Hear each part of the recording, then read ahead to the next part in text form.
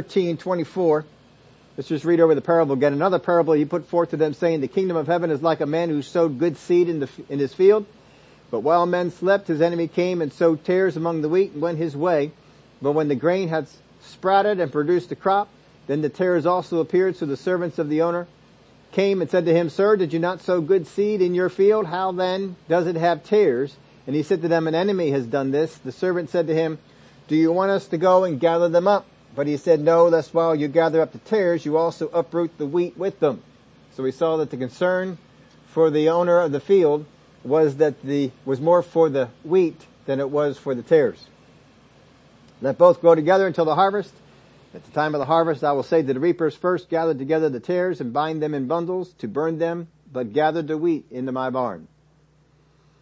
Then they asked for an explanation for it in verse 36, and Jesus sent the multitude away and went into the house, and his disciples came to him, saying, explain to us the parable of the tares of the field. They answered and said to them, he who sows the good seed is the Son of Man. The field is the world. The good seeds are the sons of the kingdom, but the tares are the sons of the wicked one. The enemy who sowed them is the devil, and the harvest is the end of the age, and the reapers are the angels. Understand, the devil is going around, he's trying to sow some things in this world to disrupt the kingdom of God. Therefore, as the tares are gathered and burned in the fire, so it will be at the end of this age. The Son of Man will send out his angels, and they will gather out of his kingdom all things that offend those who practice lawlessness, and will cast them into the furnace of the fire. There will be wailing, gnashing of teeth. Then the righteous will shine forth as the sun in the kingdom of their Father. He who has ears to hear, let him hear. So this was the parable. This is where the tares came from. But in Matthew chapter 7, same book, just a few chapters earlier, Matthew 7, therefore by their fruits you will know them. By their fruits you will know them. So one of the things that you can understand a tare in your life is by their fruit. By their fruit you will know them. Now there's a lot of definitions on what fruit is. There's a lot of expectations of what fruit is, and then people begin to try and act certain ways so that they are producing those things that are fruit. Not everyone who says to me, Lord, Lord, shall enter the kingdom of heaven, but he who does the will of my Father in heaven. This is the same thing he's telling you. Just because people are going out there and saying, I serve God, I serve Jesus, I believe in Jesus, just because they're going out there and they're saying this, does not mean they are in the kingdom. They could be in the field. They could look like wheat, but they might be tares. This is just another way of him saying this. Not everyone who says to me, Lord, Lord, shall enter the kingdom of heaven, but he who does the will of my Father in heaven. Many will say to me in that day, how many? He didn't say few, did he? He said many. Many will say to me in that day, Lord, Lord, have we not prophesied in your name, cast out demons in your name, and done many wonders in your name? And I will declare to them, I never knew you. Depart from me, you who practice lawlessness. Now, a lot of times when we're looking for fruit, we're looking at people that do things that are in that list. I'm looking at people who prophesy. Well, there's somebody who prophesies. They must be of God. There's somebody who casts out demons. Well, they must be of God. There's somebody who's done some wonderful things in his name. Some wonderful, maybe they have, maybe some dead people have raised up. Maybe some people have been healed. I don't know what kind of wonders he's talking about right here, but he said they did some wonders. They did some spectacular things, it would seem. And they're saying, look, we did all these things in your name. And then I will declare to them, I never knew you. Depart from me, you who practice lawlessness. So if doing prophecies in his name, casting out demons in his name, and doing wonders in his name does not show you that you are his, what does? Right? What does? Well, he already told you who he is. Let's go back to the beginning of the sentence. Therefore, by their fruits you will know them. Now right there I know that fruit does not mean prophesying, wonders, or casting out demons. Isn't that right? Because if I'm supposed to tell the good from the bad by the fruit, and someone's prophesying, casting out demons, and doing wonders, that's not a fruit. Now don't just look at people that are prophesying, doing wonders, and casting out demons and say, heathen! We don't need to do that. It's just, that is not a fruit.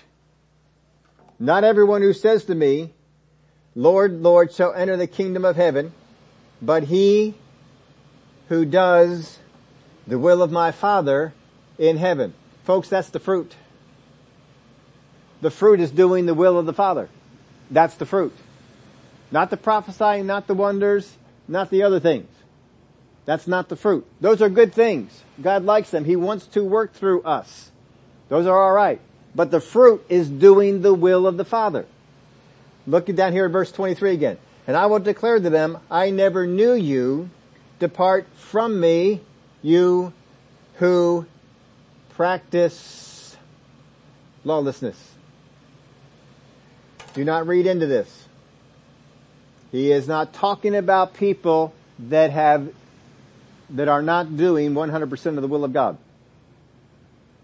That is not what he's talking about.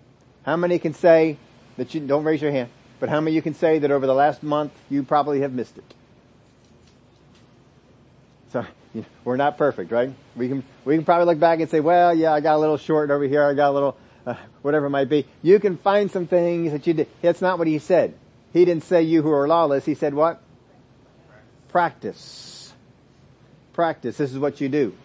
The difference between stepping into something and practicing it. There is a difference between once a week going out and having a healthy meal and practicing good nutrition. Isn't that right? You can go out and have a healthy meal once a week and your body will suffer. But if you practice nutrition on a regular basis, you go out there and you eat healthy meals, whatever is healthy to you. All right. Everybody's a little bit different on the healthy. And so you get the stuff that's healthy for you. I mean, I can eat some stuff that, you might not be able to eat, and you might be able to eat some. I know you all eat some things that I don't eat. It's not just a matter of taste, but how many, you go out there and you say, oh, I'm not going to eat that. That doesn't sit well with me. How many of us certain kinds of foods, they just don't sit well with you? They just don't. Yeah. I am the only one, well, except for the grandkids and me, we are together on this. I'm the only one in the family that of the adults that I can't handle Indian food. I don't know what it is about the Indian food. I know I can't handle it. There was a couple of years ago, I think the last time we went out together to one of the an Indian restaurant. There's one that's not too far from the house, kind of between here and there. And I said, well, I know I'm not going to eat anything because every time I eat it, it upsets my stomach, my digestion, everything just gets all messed up. It just doesn't like whatever's going on. If you like it, nothing wrong with it. It just doesn't sit well with me. I know that. I know if I'm going to go in there, that's not going to work. So I said, I'm just going to go in there and sit with y'all. And I found out I can't do that. I can't even sit in the restaurant. I got a little ill just sitting in the restaurant and the smells and things like that were coming over from whatever it was. So we don't do that anymore. If they want to go out to the Indian restaurant and they have the Indian food, that's fine. Going out there, and it's not the spices. Because I will eat them under the table with Mexican spices. I love Mexican. I want it hot. I remember one time we were out there, we were having some salsa, and it came out and it was hotter than normal. We've been to this restaurant many times. It's hotter than normal. And I am loving it. I am eating. They put 4 bowls of salsa on the table and all the chips, and everybody else tried it. No one else wanted any more. I did. I ate all 4 bowls of salsa. And my kids tell me I'm sweating. I'm eating, I'm sweating. There's sweat pouring down. It's so good. It's not necessarily the heat, it's the spices. There's just something about whatever it is, whatever the mix is, it just doesn't do well with me. So I know to stay away from that.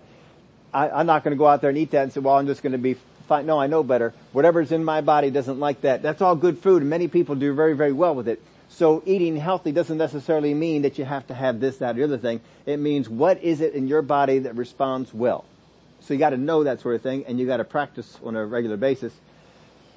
You know that if you eat certain foods at nighttime, that you don't sleep well. How many people know that there's certain foods that if you eat at nighttime, you don't sleep well? And so you stay away from those foods. You don't eat those foods, and I know I don't eat those foods I stay away from those foods at nighttime. We just don't want to do that sort of thing.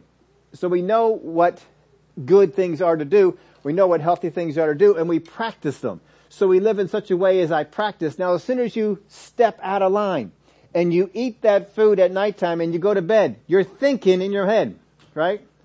Oh, I know I shouldn't have eaten that thing. I know I shouldn't have had that, but it was so good. I just want to do a little bit of it. And you're laying there in bed and you're feeling it. Oh man, I'm kind of feeling this. This is not good. Now, see, you don't practice that. You don't live that way. It was something that you went into. You got tempted.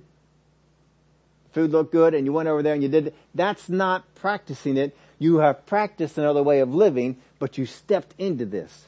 That's what most of the words that are in the Word of God for sin are missing the mark. Hamartia is the actual word. Is missing the mark. You didn't quite measure up. You stumbled. It's not a normal thing that you do. When he says practice, this is your way of life. That's why we've told you before, we've told you this a number of times, there is a difference between sins that you fall into and sins that are lifestyle sins. There are lifestyle sins. There are things that I've made a decision. I am going to go in this direction. We'll talk a little more about that when we get to a verse that has that in it. But he says, I never knew you. Depart from me, you who practice lawlessness. If you practice lawlessness, you are not practicing righteousness. You're not living the way that God says, this is what I want you to do. You're not practicing his will. That's what shows him, you know me. You know me. I'm going to read this to you in the New Living. Yes, just as you can identify a tree by its fruit, so you can identify people by their actions. Can't be much more simpler than that, can it? You can identify people by their actions. And you do this all the time. How many of you had somebody new start up at work and you went up there and you talked to them, and in one short conversation with them, you've kind of got them pegged? Oh, you're that kind of person. And it kind of sets your expectation what's going to be coming. Oh, you are a picky person. Oh, you are a, whatever it might be. You put them in a spot. You've dealt with that kind of a person before. You can identify the people by their actions. You all done this when you watch the movie. Come on, you put on the Hallmark movie. The girl comes up to the guy and says something in a certain way. How many of y'all say, I know that one. Get away from her. Get away from her. We already know. We've only heard one or two sentences out of her mouth, but we know the guy comes up, he says something along this, oh, no, stay away from him. He's no good. Why? Because by their actions, we know them. We know people by their actions. These are the things that they practice. These are the things that they do. So you can identify people by their actions. Verse 21, not everyone who calls out to me, Lord, Lord, will enter the kingdom of heaven. Only those who actually do the will of my Father in heaven will enter. Not the people who go around there and saying, oh, he's Lord, oh, he's Lord, oh, he's Lord. No, the people who actually walk that way. Those are the ones that are coming into heaven. On Judgment Day, many will say to me, Lord, Lord, we prophesied in your name, cast out demons in your name, and performed many miracles in your name. But I will reply, I never knew you. Get away from me, you who break God's laws. Kind of like the way the King James put it before, practice lawlessness, but the New Living had some interesting ways of putting these. Look at what they do, not what they say. Look at what they do. We practice this on a regular basis. Just because somebody comes to you and says a certain thing, you want to look at what do they do? What do they do? You may look at a insurance company, State Farm, Allstate, they have these commercials. You're in good hands, all these sort of things, and you switch your coverage on over and you go over to that insurance company and you feel like you're in good hands, or you have a friend or you have a neighbor, whatever it is that they've got their little slogan out there, and then you have a problem and you call them up and you did not feel like a friend. You didn't feel like you were in good hands. They said that you were. No, I'm not saying that they don't do that. I'm not saying that. That at all. I'm just saying, just because a company says this, when you call them up, you want to say, hey, am I in good hands? Do I have a friend over there? How neighborly are you? And we want to find these things out. Because I don't care what you say if what you do isn't in line with it. That's what he's saying here. So what are the fruits that we are to look for? Well, go through the Word of God. As the Word of God reveals things to us, we begin to do them.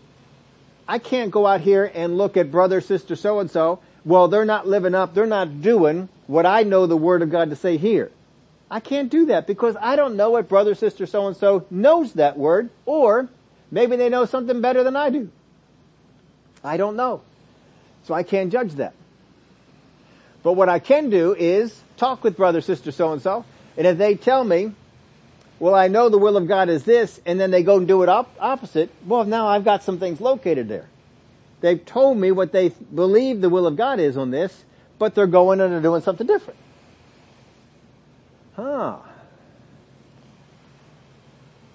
So they're not necessarily keeping the will of God. So one who is not a tare. I put this in there. I want you to get these ones down. One who is not a tare. First off, one who is not a tare. We're not talking about tares. We're talking about those people that are not a tare. They will learn the will of God. They will learn the will of the Father. You want to find somebody who's not a tare? They desire to learn the will of the Father. They're in there looking. If somebody's talking about what the will of the Father is, what the will of God is from the Word, oh, show me that. Show me that in the Word. I want to see that. They want to learn the will of the Father. Second, they do those things that are His will. Do you know that's the will of God? I know that's the will of God.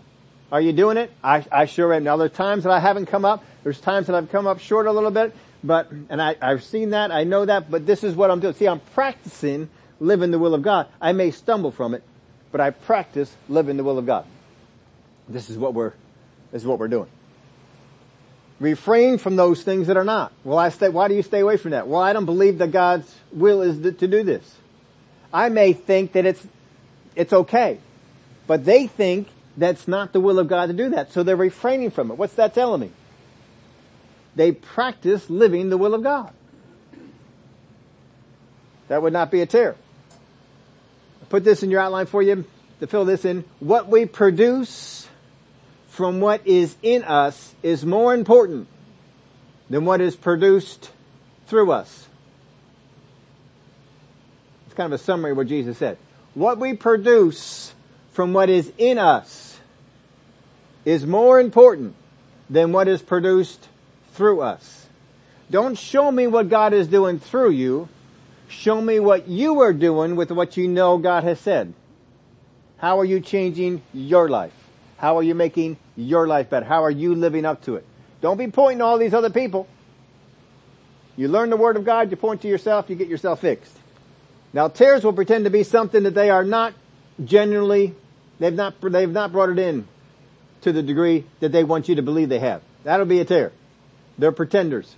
In Acts chapter 5 verse 1 through 3, but a certain man named Ananias, with Sapphira his wife, sold a possession, and he kept back part of the proceeds, his wife also being aware of it, and brought a certain part and laid it at the apostles' feet. But Peter said, Ananias, why has Satan filled your heart to lie to the Holy Spirit and keep back part of the price of the land for yourself? Why has Satan filled your heart? They gave themselves over. Instead of doing the will of God, they yielded to another will. The New Living puts verse 3 this way. Then Peter said, Ananias, why have you let Satan fill your heart? Why have you let Satan fill your heart? You allowed it. You permitted it. You knew better, but you allowed it. You allowed Satan to come in and fill your heart. Don't let Satan come in and fill your heart. Peter did this. Judas did this. Peter got over it. Judas did not. Other people allowed Satan to fill their heart. Paul allowed Satan to fill his heart with hate towards Christians, had the Damascus Road experience, and then God filled his heart with love. Be careful what you're allowing your heart to be filled with. You got to make sure that you go right on it. You all know with your car, how many of y'all know what kind of gas you put in your car? It can change it. Now, especially some of your cars. Mine's a truck, it It doesn't care a whole lot. It's just so it has some gas. Mr. Keith and I, we used to have these conversations about gas. He loved Costco gas. Anybody who got near Mr. Keith talked about gas. Even if you weren't going to talk about gas, he was passionate about gas. If he talked to you about it, and he'd tell you that Costco is the best gas in the area, he'd tell you all the reasons why and all the reviews and all this sort of stuff. And then they opened up a Costco near us, and I put my truck in there and filled it up, and guess how my truck operated? Exactly the same as it did before. But I know many people whose cars are a little more finicky. Mine's not finicky. It's just, it's just a beast. It's got 8 cylinders. It's ready to fire and it's ready to go. But I remember a long time ago, the first car I had, little tin can thing. Hated that car. But it was the first car, it was a little Datsun V210. It felt like I closing a tin can when you closed the door. It was terrible. And, but I was bringing that car back from Tulsa loaded down with all the stuff that I had in it. And when I hit the hills of Pennsylvania, it was having a tough time. Oh, it struggled bringing those things up. It was struggling. It was like it was barely going to make it up the hill. I'm on the interstates. They're not big hills there, but there's some. Barely making it up. So I got the inspiration, hop on off the exit. I stopped off at an Amoco. At that time, Amoco had the 93 octane. Put 93 octane. Paid a good bit of price for it because it was the highest test gas they had, and it was a small town. So I paid a lot of money for that. But I put that in there. And when I got back out on the road, all of a sudden, my little Datsun V210, it could take those hills. It made a difference because it had something more, with more kick in it. And, I was able to take care of the whole thing without any problem. It's what's in you. You gotta keep getting the Word of God on the inside of you more high test. Get it so that you're firing all cylinders. Get it so that when you get that word in you, it produces an action on the outside to do His will. I know His will. I want to do this. I want to produce His will. My neighbors, both of them on either side, they both have these really nice show cars. The one on the one side, he's got the Mustang GT Shelby Cobra. It's got all the names in it. And he's got it over on this side, and the neighbor on the other side has a brand new Corvette. And the neighbor with the Mustang, it's a limited edition, and I think the last I talked to him about it, it's probably like 10 years old or something like that. I think it had 2,000 miles on it. He just takes it out every once in a while, drives it around, puts it right back in. But he was telling me, what we do in the wintertime is we get rid of all the fuel. And he goes down to the, I believe he goes down to the airport, and he buys jet fuel. And he puts jet fuel inside the car. Because apparently that's better to winterize it. So he winterizes the thing with the jet fuel. And he's paying a lot of money for that jet fuel. Another good reason for me not to have a car like that. That's an awful lot of attention to go. But you see, what you put in you matters. You start feeding on things that people teaching you stuff that's not the will of God, you're going to get off. What we produce from what is in us is more important than what is produced through us. Now the enemy wants you to think, no, look at the signs and wonders. How many signs and wonders? How many people have you prayed for to get healed? How many demons have you cast out? How many words have you prophesied? We want to all look at those things. That's going to tell us. But Jesus is saying, no, that's not it. That's not the one. Not all pretenders are tares, but tares are pretenders. If it's a tare, it's a pretender. They're pretending to be something different. They're trying to look like the wheat. 2 Corinthians 11. But what I do, verse 12, 2 Corinthians 11, verse 12. But what I do, I will also continue to do, that I may cut off the opportunity from those who desire an opportunity to be regarded, just as we are in things of which they boast. For such are false apostles, deceitful workers, transforming themselves into apostles of Christ. And no wonder, for Satan himself transforms himself into an angel of light. Therefore, it is no great thing if his ministers also transform themselves into ministers of righteousness, whose end will be according to their works. He's calling them Satan's ministers. Well, if God has ministers, I guess Satan has ministers too. But as Satan transforms himself into an angel of light, he's saying it's no surprise that his ministers are going to transform themselves into angels as well. Now you will notice this, that most people that are off on these things, they almost always present themselves as apostles or prophets. Now not everybody who does this is a tare. But tares will always go out and they will no longer be known by Brother Steve. I am Apostle Steve. I am Prophet Steve. And they really, no matter where you go, now I've had people, when they found out that I pastor a church, oh pastor, I'm not your pastor. I actually correct them that way. I'm not your pastor. You don't have to address me this way. But you see, we gotta be careful because we can get so much, they're trying to present themselves as an apostle of Christ. So we've got to get the title out there. I've got to get people to respect and to walk towards me in this particular way because they're trying to put on an air. Now I don't mind calling anybody apostle. I don't mind calling anybody prophet. Brother Fred Price, I believe he was going by, he had a title of apostle in there. Apostle Fred Price. I have no problem with that because there are apostles, there are prophets, there are teachers, there are evangelists. But you gotta live a life of that too. Now, Brother Price, he lived a life. I mean, he had a life that was going on. I had no doubt. This man knew God. And he did his will. But there are some people that, my wife and I, we just get shocked every single time. During Christmas, that one station, what is it called? Lifetime. Lifetime, not a station we normally watch. But on Christmas, they had some really good Christmas shows on. In fact, one we just loved so much, we actually watched it twice. It just was really neat. We really enjoyed it. We shared it with a few people. What, on Lifetime? Really? But that one particular minister, he does these shows on Lifetime. And I've just been, his name is right out there. Here's the producer. And here's all the sins going on in the commercial. The sins were so bad in the commercial, I said there is no way I would watch that show. With minister, I don't know what he goes by a title, I'm not sure if it was apostle or what it was. But how can you hold the title of minister and do these things? We're talking about seduction, we're talking about betrayal, we're talking about jealousy, we're talking about all these things. I think one of the series was even the 7 sins or some kind of, how can you do that? I don't know. He's not a minister that I ever received from, followed after, listened to, and it didn't bother me one bit to have him go one way or the other on the thing because it just wasn't, he wasn't one that ministered to me. But he says there are false apostles, deceitful workers.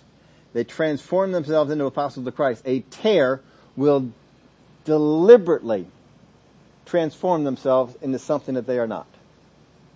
That's a tare. You can have people that are just evil people. They're not trying to transform themselves. They're evil, and they don't try and hide it. I am an evil person. I am trying to get all the money I can. They're just right up front with who they are. That's not a tare. They're not trying to pretend to be anything else. A tare pretends to be something else. And it's something for the kingdom of God, but they're actually working for the devil. The New Living Translation puts it this way. But I will continue doing what I have always done. This will undercut those who are looking for an opportunity to boast that their work is just like ours. These people are false apostles. They are deceitful workers who disguise themselves as apostles of Christ. They know they are not an apostle of Christ, but they put that cloak on to pass off the people that I am an apostle of Christ. That is a tare. They pretend to be something. Not everybody who's an evildoer pretends to be something else. They're not all tares trying to be seen as wheat. But I am not surprised. Even Satan disguises himself as an angel of light, so it is no wonder that his servants also disguise themselves as servants of righteousness. In the end, they will get the punishment their wicked deeds deserve. The things they practice, they're going to come upon them. So just as we can distinguish false light, we can also distinguish false apostles. How many of you have ever heard people teach something and you can say, that's not right? There's no light in that. No, I'm not buying that one. The same way that you can just tell that this is false light. This is not light from the gospel. Same way that you can tell that there's some false people there. Because they are ministers of Satan. So you're going to be there. They have a cloak on. They are pretending to be something else. But I'm just not getting, my spirit is just not getting that way. We were out at a place yesterday, and my wife had to go somewhere, and so I was standing there by myself. We were waiting for the grandkids to show up, and there was another dad who was sitting there, and I don't know, I just like talking to people. I talk with him, he's talking with me. I could just tell this person is a believer. I have that happen often. We'll go out to a park. We were at a Sesame place, and there's a guy coming out cleaning up the stuff just sweeping stuff up. Oh, we must have talked for about 20 minutes waiting for people to get there. Just had a good old time talking. Didn't get very far into the conversation. You're a believer, aren't you? You start using terms like, well, isn't that a blessing of God? They just respond. You can just tell. There's light in them. But there are some people, they are saying the right stuff. I'm just not getting the same thing. I'm not feeling that what they should be. And I'll tell you one way that I have been able to tell with ministers, with people that are in ministry. There's a great way that I've been able to tell. If you are a servant of Christ, then you will take on the traits of Jesus Christ. And Jesus Christ was a servant. If I run into another minister and they sit around and wait for everybody to serve them and don't serve anybody, I immediately know there could be a problem. I'm not really drawn to that. If a people's not a servant, if they're not getting up and doing some things and trying to help out some stuff, then I just don't feel that tie that's there. Because a servant of Christ will be just like his master. And Jesus said, the Son of Man did not come to be served, but to serve. That's one way that you can tell. Because pretenders, they hate being a servant. Try and put people into a place of being a servant. Just see what they do. They will hate it. We were at one place. There was a church. It was not too far away, but it was another state. And this is years ago, and we had these friends, John and Shirley Tash. They were these children's ministers. And so we went over on our last night we wanted to visit with them. We wanted to see them, but then we also wanted to support them in what they were doing. So we went over there, and they were ministering to the kids. And so we got on down there, and as they were ministering to the kids, what do you want me to do? And we were there to help out, and they put us to work. They let us do some things, because we had a relationship with them. They knew who we were, and so they put us to work. We were doing some things, and afterwards we got done, and this was time to pack up. They had to pack up all their gear, and so the pastor of the church came down, and he was sitting there chatting with them, and watched them pack all their gear up. Watched them start to haul it on out. Now, we can't watch people doing that. We're over there packing stuff up, hauling stuff. We watched the pastor watch them. But that told me some things about the pastor. That pastor is not emulating the one. That doesn't tell me he's a terror. That just gets my antennas up. I'm looking now. What's going on? Because if you're going to be of the kingdom, you're going to mimic the kingdom. They may look like servants of righteousness, but they're not. They're servants of themselves. Go over to Galatians chapter 1, verse 8. But even if we, or an angel from heaven, preach any other gospel to you than what we have preached to you, let him be accursed. As we have said before, so now I say again, if anyone preaches any other gospel to you than what you have received, let him be accursed. You're going to see some things in the fruit. You're going to see some things in the message. You're going to see some things in the fact that they are pretenders. You're going to see some things here, as he said, don't let them preach any other gospel.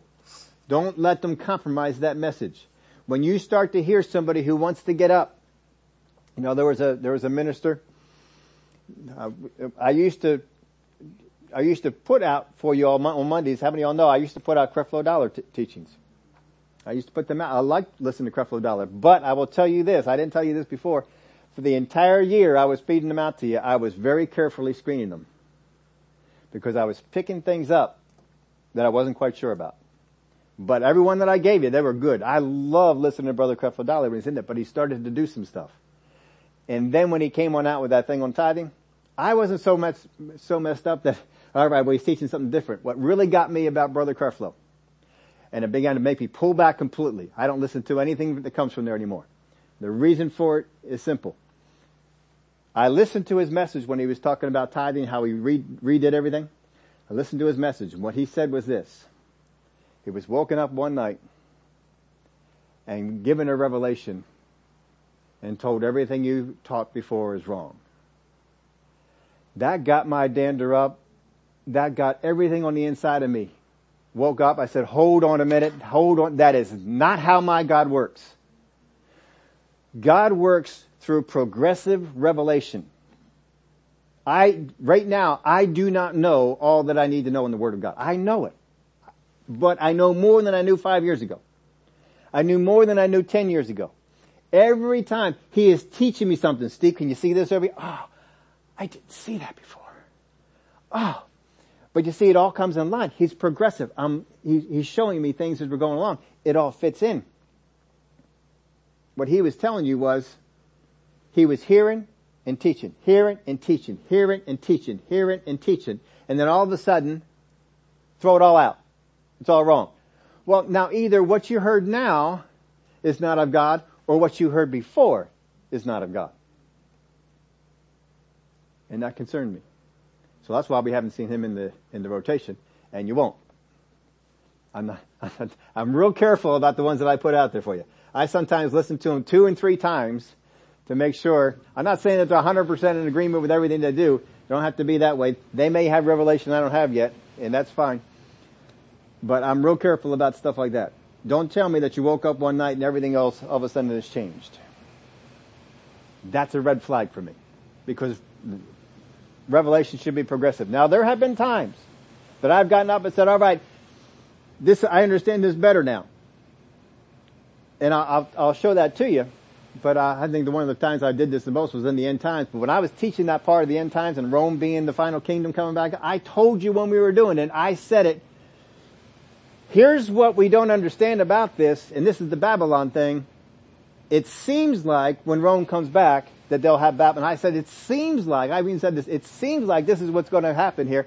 But then all of a sudden they got the rest of the revelation. Now it doesn't seem like, now I know. Now this is the way that it's going. But you see, revelation is progressive. I am real careful of people who wake up in the middle of the night, get something, and everything has changed. Because I know of several ministers who have gone completely off the edge.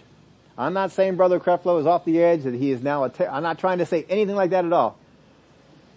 I'm just telling you, I am real careful. I'm real careful about who I listen to. Real careful about it. And, even some of the people that I like to listen to, I listened to 2 messages this week from someone that I really enjoy listening to, and I regretted every minute listening to it. One of them I was listening to it when I run. I trusted them.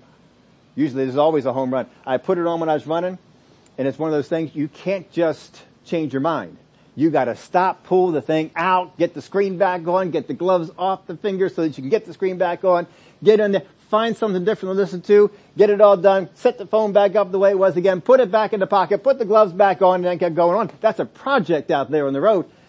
You gotta be really getting into something that is driving me nuts for me to stop and change it. And there was 2 times this week this same brother did it. Never has done this before. Did it there. I stopped, went through all that. I am not listening to this anymore. I still, to this very moment, I regret every minute listening to it. It just was, I didn't need to feed on that sort of thing. You won't ever see it. I won't tell you about it. Where to go find it either. You don't need it. I don't need it. I did not need that in my head. But anyway, 2 Peter 2. I don't know how much of this we're going to get through. But there were also false prophets among the people, even as there will be false teachers among you who will secretly bring in destructive heresies. Secretly bring in, see that? Secretly bring in destructive heresies. They are kind of come in, they're trying to put on the cloak of being someone who is an apostle, someone who's a prophet, someone who is ranking as far as God is concerned, secretly come in to bring in destructive heresies. They know the teaching will destroy. They are a minister of Satan. They've come in and they are trying to put this in. He's telling you, beware of it, be careful, these things are there. Even denying the Lord who brought them, and bring on themselves swift destruction. And many will follow their destructive ways, because of whom the way of truth will be blasphemed. There are people who have taught things in the body of Christ that were meant for destruction. They caused destruction, and they caused the way of truth to be blasphemed. That's what he's talking about right there. We've seen it today. We've seen it other times. By covetousness, they will exploit you with deceptive words. I remember something Brother Hagin shared one time. He taught that book. How many have ever heard his book, The Midas Touch? How many have never heard of his book, The Midas Touch? Let's put it to you that way. The Midas Touch is one of the first times he got into a thick book. This was a thick book. This is a big book for Brother Hagin. He usually puts little tiny ones. You can read it in a sitting. This was a big one. He called in all the people from Rhema, all the big names that were out there, and he told them, I'm going to release this book, but you all need to know about what's in it. Because many of you, he's pointing his finger at the people that were under him, that had gone out from Rhema. He called them on in, and he says, many of you are teaching things that are not prosperity. It is bordering or even into the area of covetousness. There were some people in that meeting who got offended and cut off ties with Rhema and Brother Hagin. There were people who used to show up, used to be on stage. Brother Hagin used to call on them. They used to do things in the meeting and then just cut it off because they didn't receive that. But God is all for you prospering. He's not for you being covetous. For if God did not spare the angels who sinned, but cast them down to hell and delivered them in the chains of darkness to be reserved for judgment, and did not spare the ancient world, but saved Noah, one of 8 people, a preacher of righteousness, bringing in the flood of the world of the ungodly, and turning the cities of Sodom and Gomorrah into ashes, condemned them to destruction, making them an example to those who were afterward would live ungodly, and delivered righteous Lot, who was oppressed by the filthy conduct of the wicked, for that righteous man dwelling among them tormented his righteous soul from day to day by seeing and hearing their lawless deeds, and the Lord knows how to deliver the godly out of temptations, and to reserve the unjust under punishment of judgment. There's a whole bunch of stuff in there. But you notice how he cited these 4 things? One of them was Sodom and Gomorrah. From the Word of God, folks, what is the sin of Sodom and Gomorrah?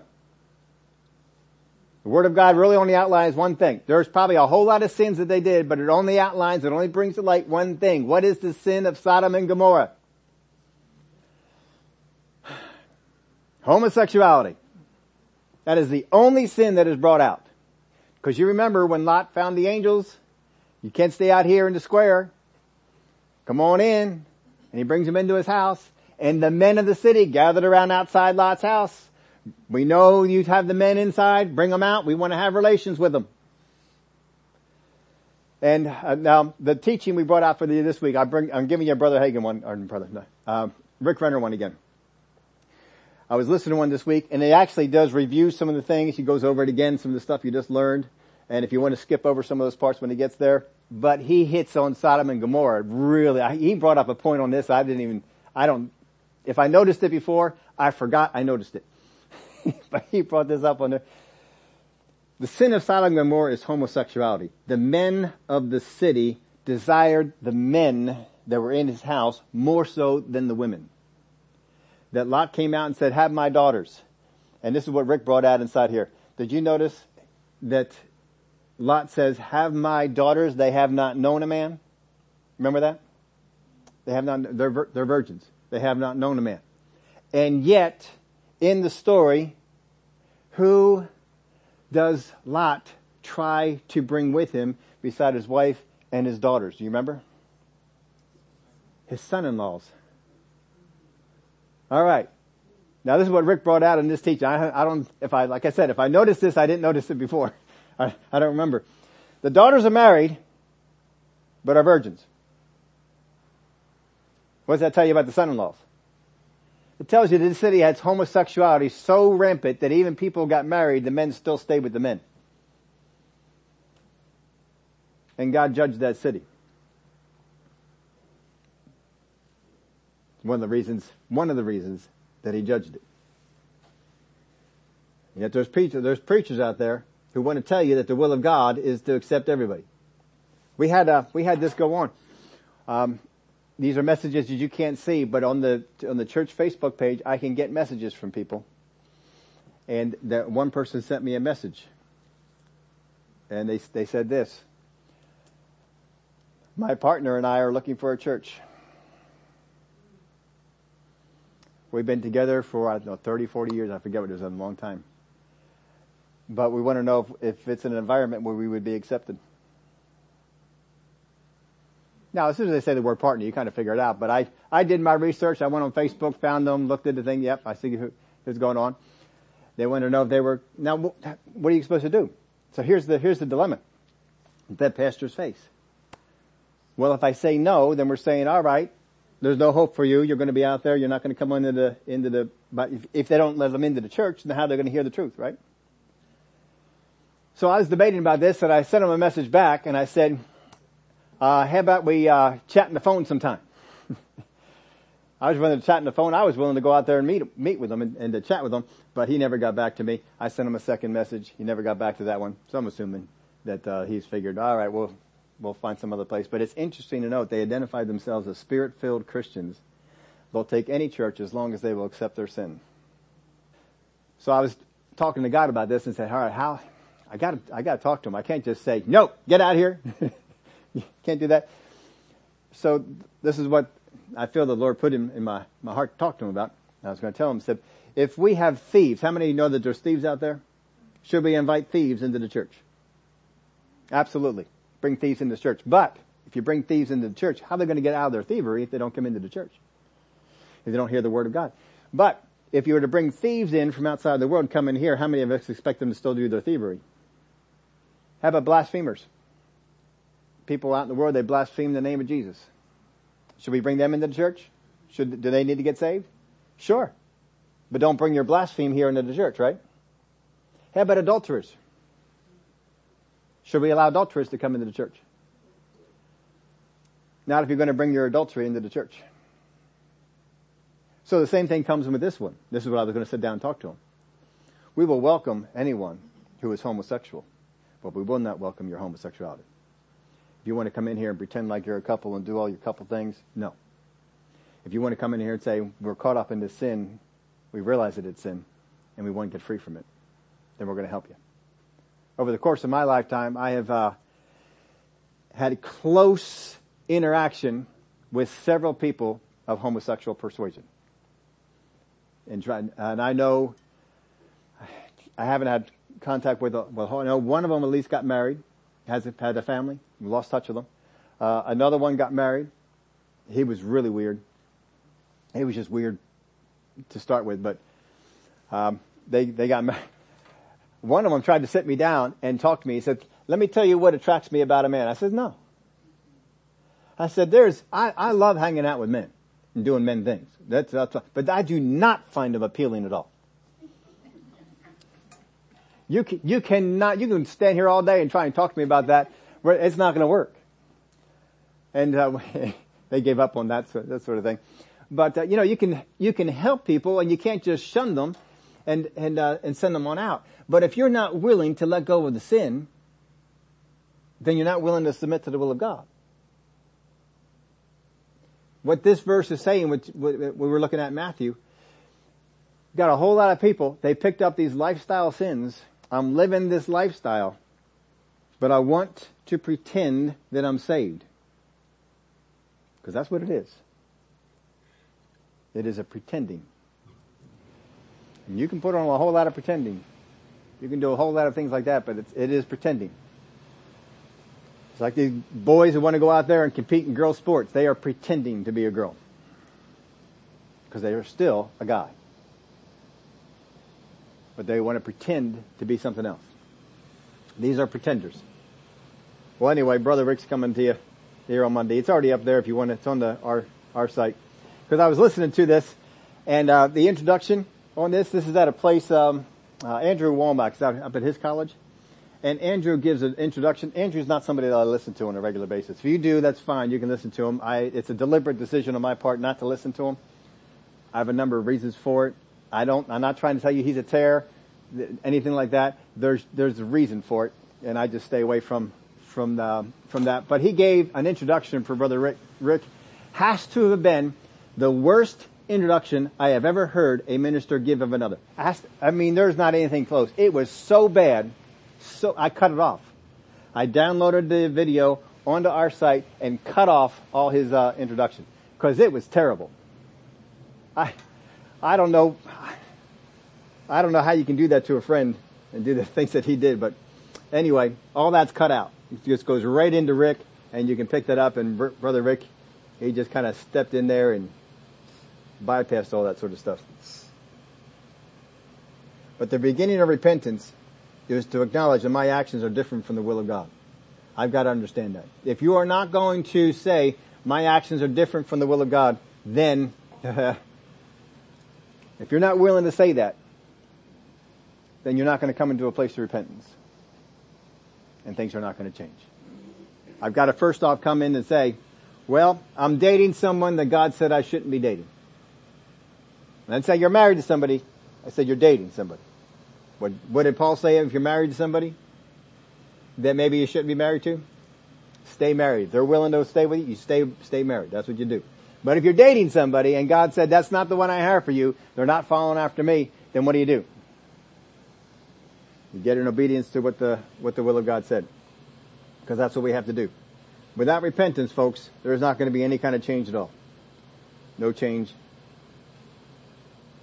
at all. We still have a whole lot more to get into this, and we won't do it justice if I try and rush through it here right now, so we'll just pick up with it all here next week. Hopefully this is of interest to you. How do you deal with tares?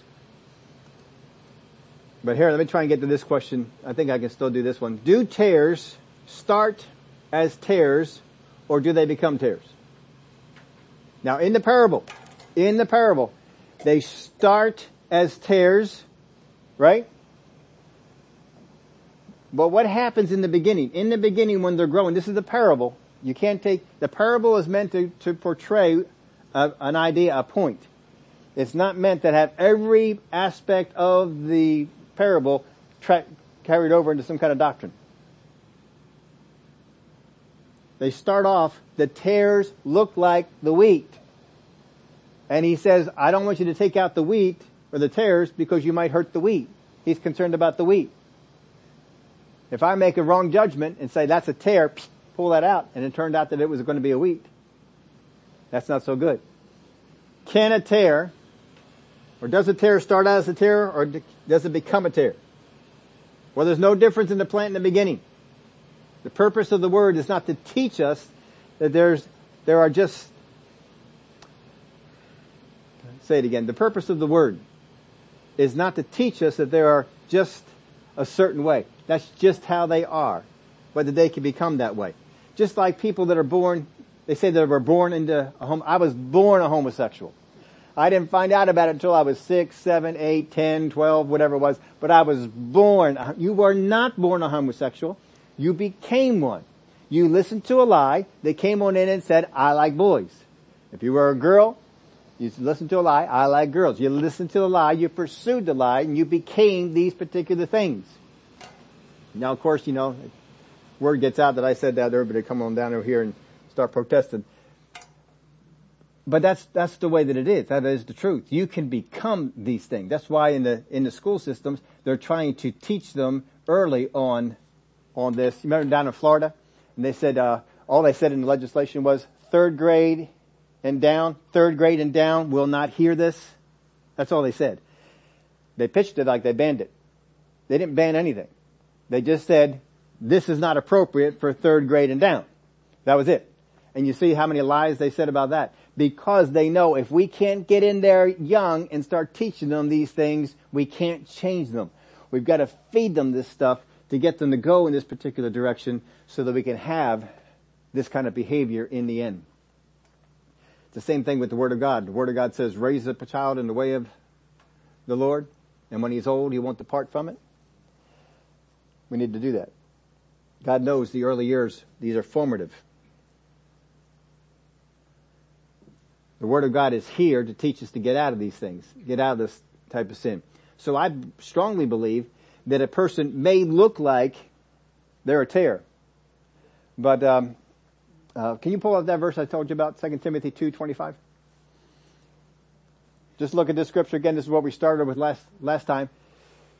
Because our whole question that had come out was, if God would grant repentance. If God would grant repentance. There had to be some kind of an action on that person. Some kind of a thing on that person. Well, the same thing is going on here with tares. I don't think tares start out as tares. I think the kingdom of Satan comes after them and after them and after them and gets them to become ministers of evil, ministers of darkness, ministers of Satan. But if we come after them with the Word of God, if we come after them with the right things, we can turn them on back. Don't look at anybody in your life and say, well, they're a tare. No, because look at this verse. In humility, correcting those who are in opposition, if God perhaps will grant them repentance so that they may know the truth. You look at the people who are in your life, and they look like tares. They're going in the wrong direction. Maybe they've gone in a wrong direction in a lifestyle sin. Don't just write them off as tares. Stay in there. Keep bringing the Word of God to them. Keep loving on them. Keep doing what's in the inside of your spirit. Listen to your spirit. Don't just take a set example. Well, everybody who's in this sin, this is what you need to say to them. No. Listen to what the Spirit of God is telling you to say to them. Because the goal is we want to get them out of that, get them into a place of repentance so that they can change their life. And they can become something that'll be good. Something that'll be beneficial. Would you all stand up with me? It would seem to me that a tare is only a tare who becomes one in their life and remains so until the time of the harvest. Till the time their life is harvested. If you can take that person before their life becomes extinguished and bring them around into the way of the truth. How far is too far? How much do you have to get them? I don't know. What I do know is whenever you're there to minister to somebody, you be like Jesus with the woman at the well. Listen to your spirit. Speak to her the way that God tells you to speak to her. Because what Jesus told that woman at the well changed her life. And she may have been going in a way that was wrong, but he turned her around. She became something good. Other people had the same kind of thing that would go on. Rahab the harlot. At least some people suppose that's what she was, her occupation was, but she was in a heathen city, but turned her life around. And she became somebody that would even went into the genealogy of Jesus. Don't just write off the people that are around you. There may be some tares that are there. But listen to the Spirit of God. There are some people Paul dealt with harshly. These are still some things we need to look at. There may be some time that you have to deal harshly with people that are in your life. And that's not always the case. And if you treat people harshly that you needed to treat more kindly, that's not going to help you. I put in your, did anybody notice the quote in the bulletin today?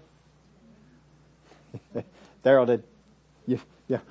Here you go. Got a couple. That was from me. Yeah, I put my own quote in there.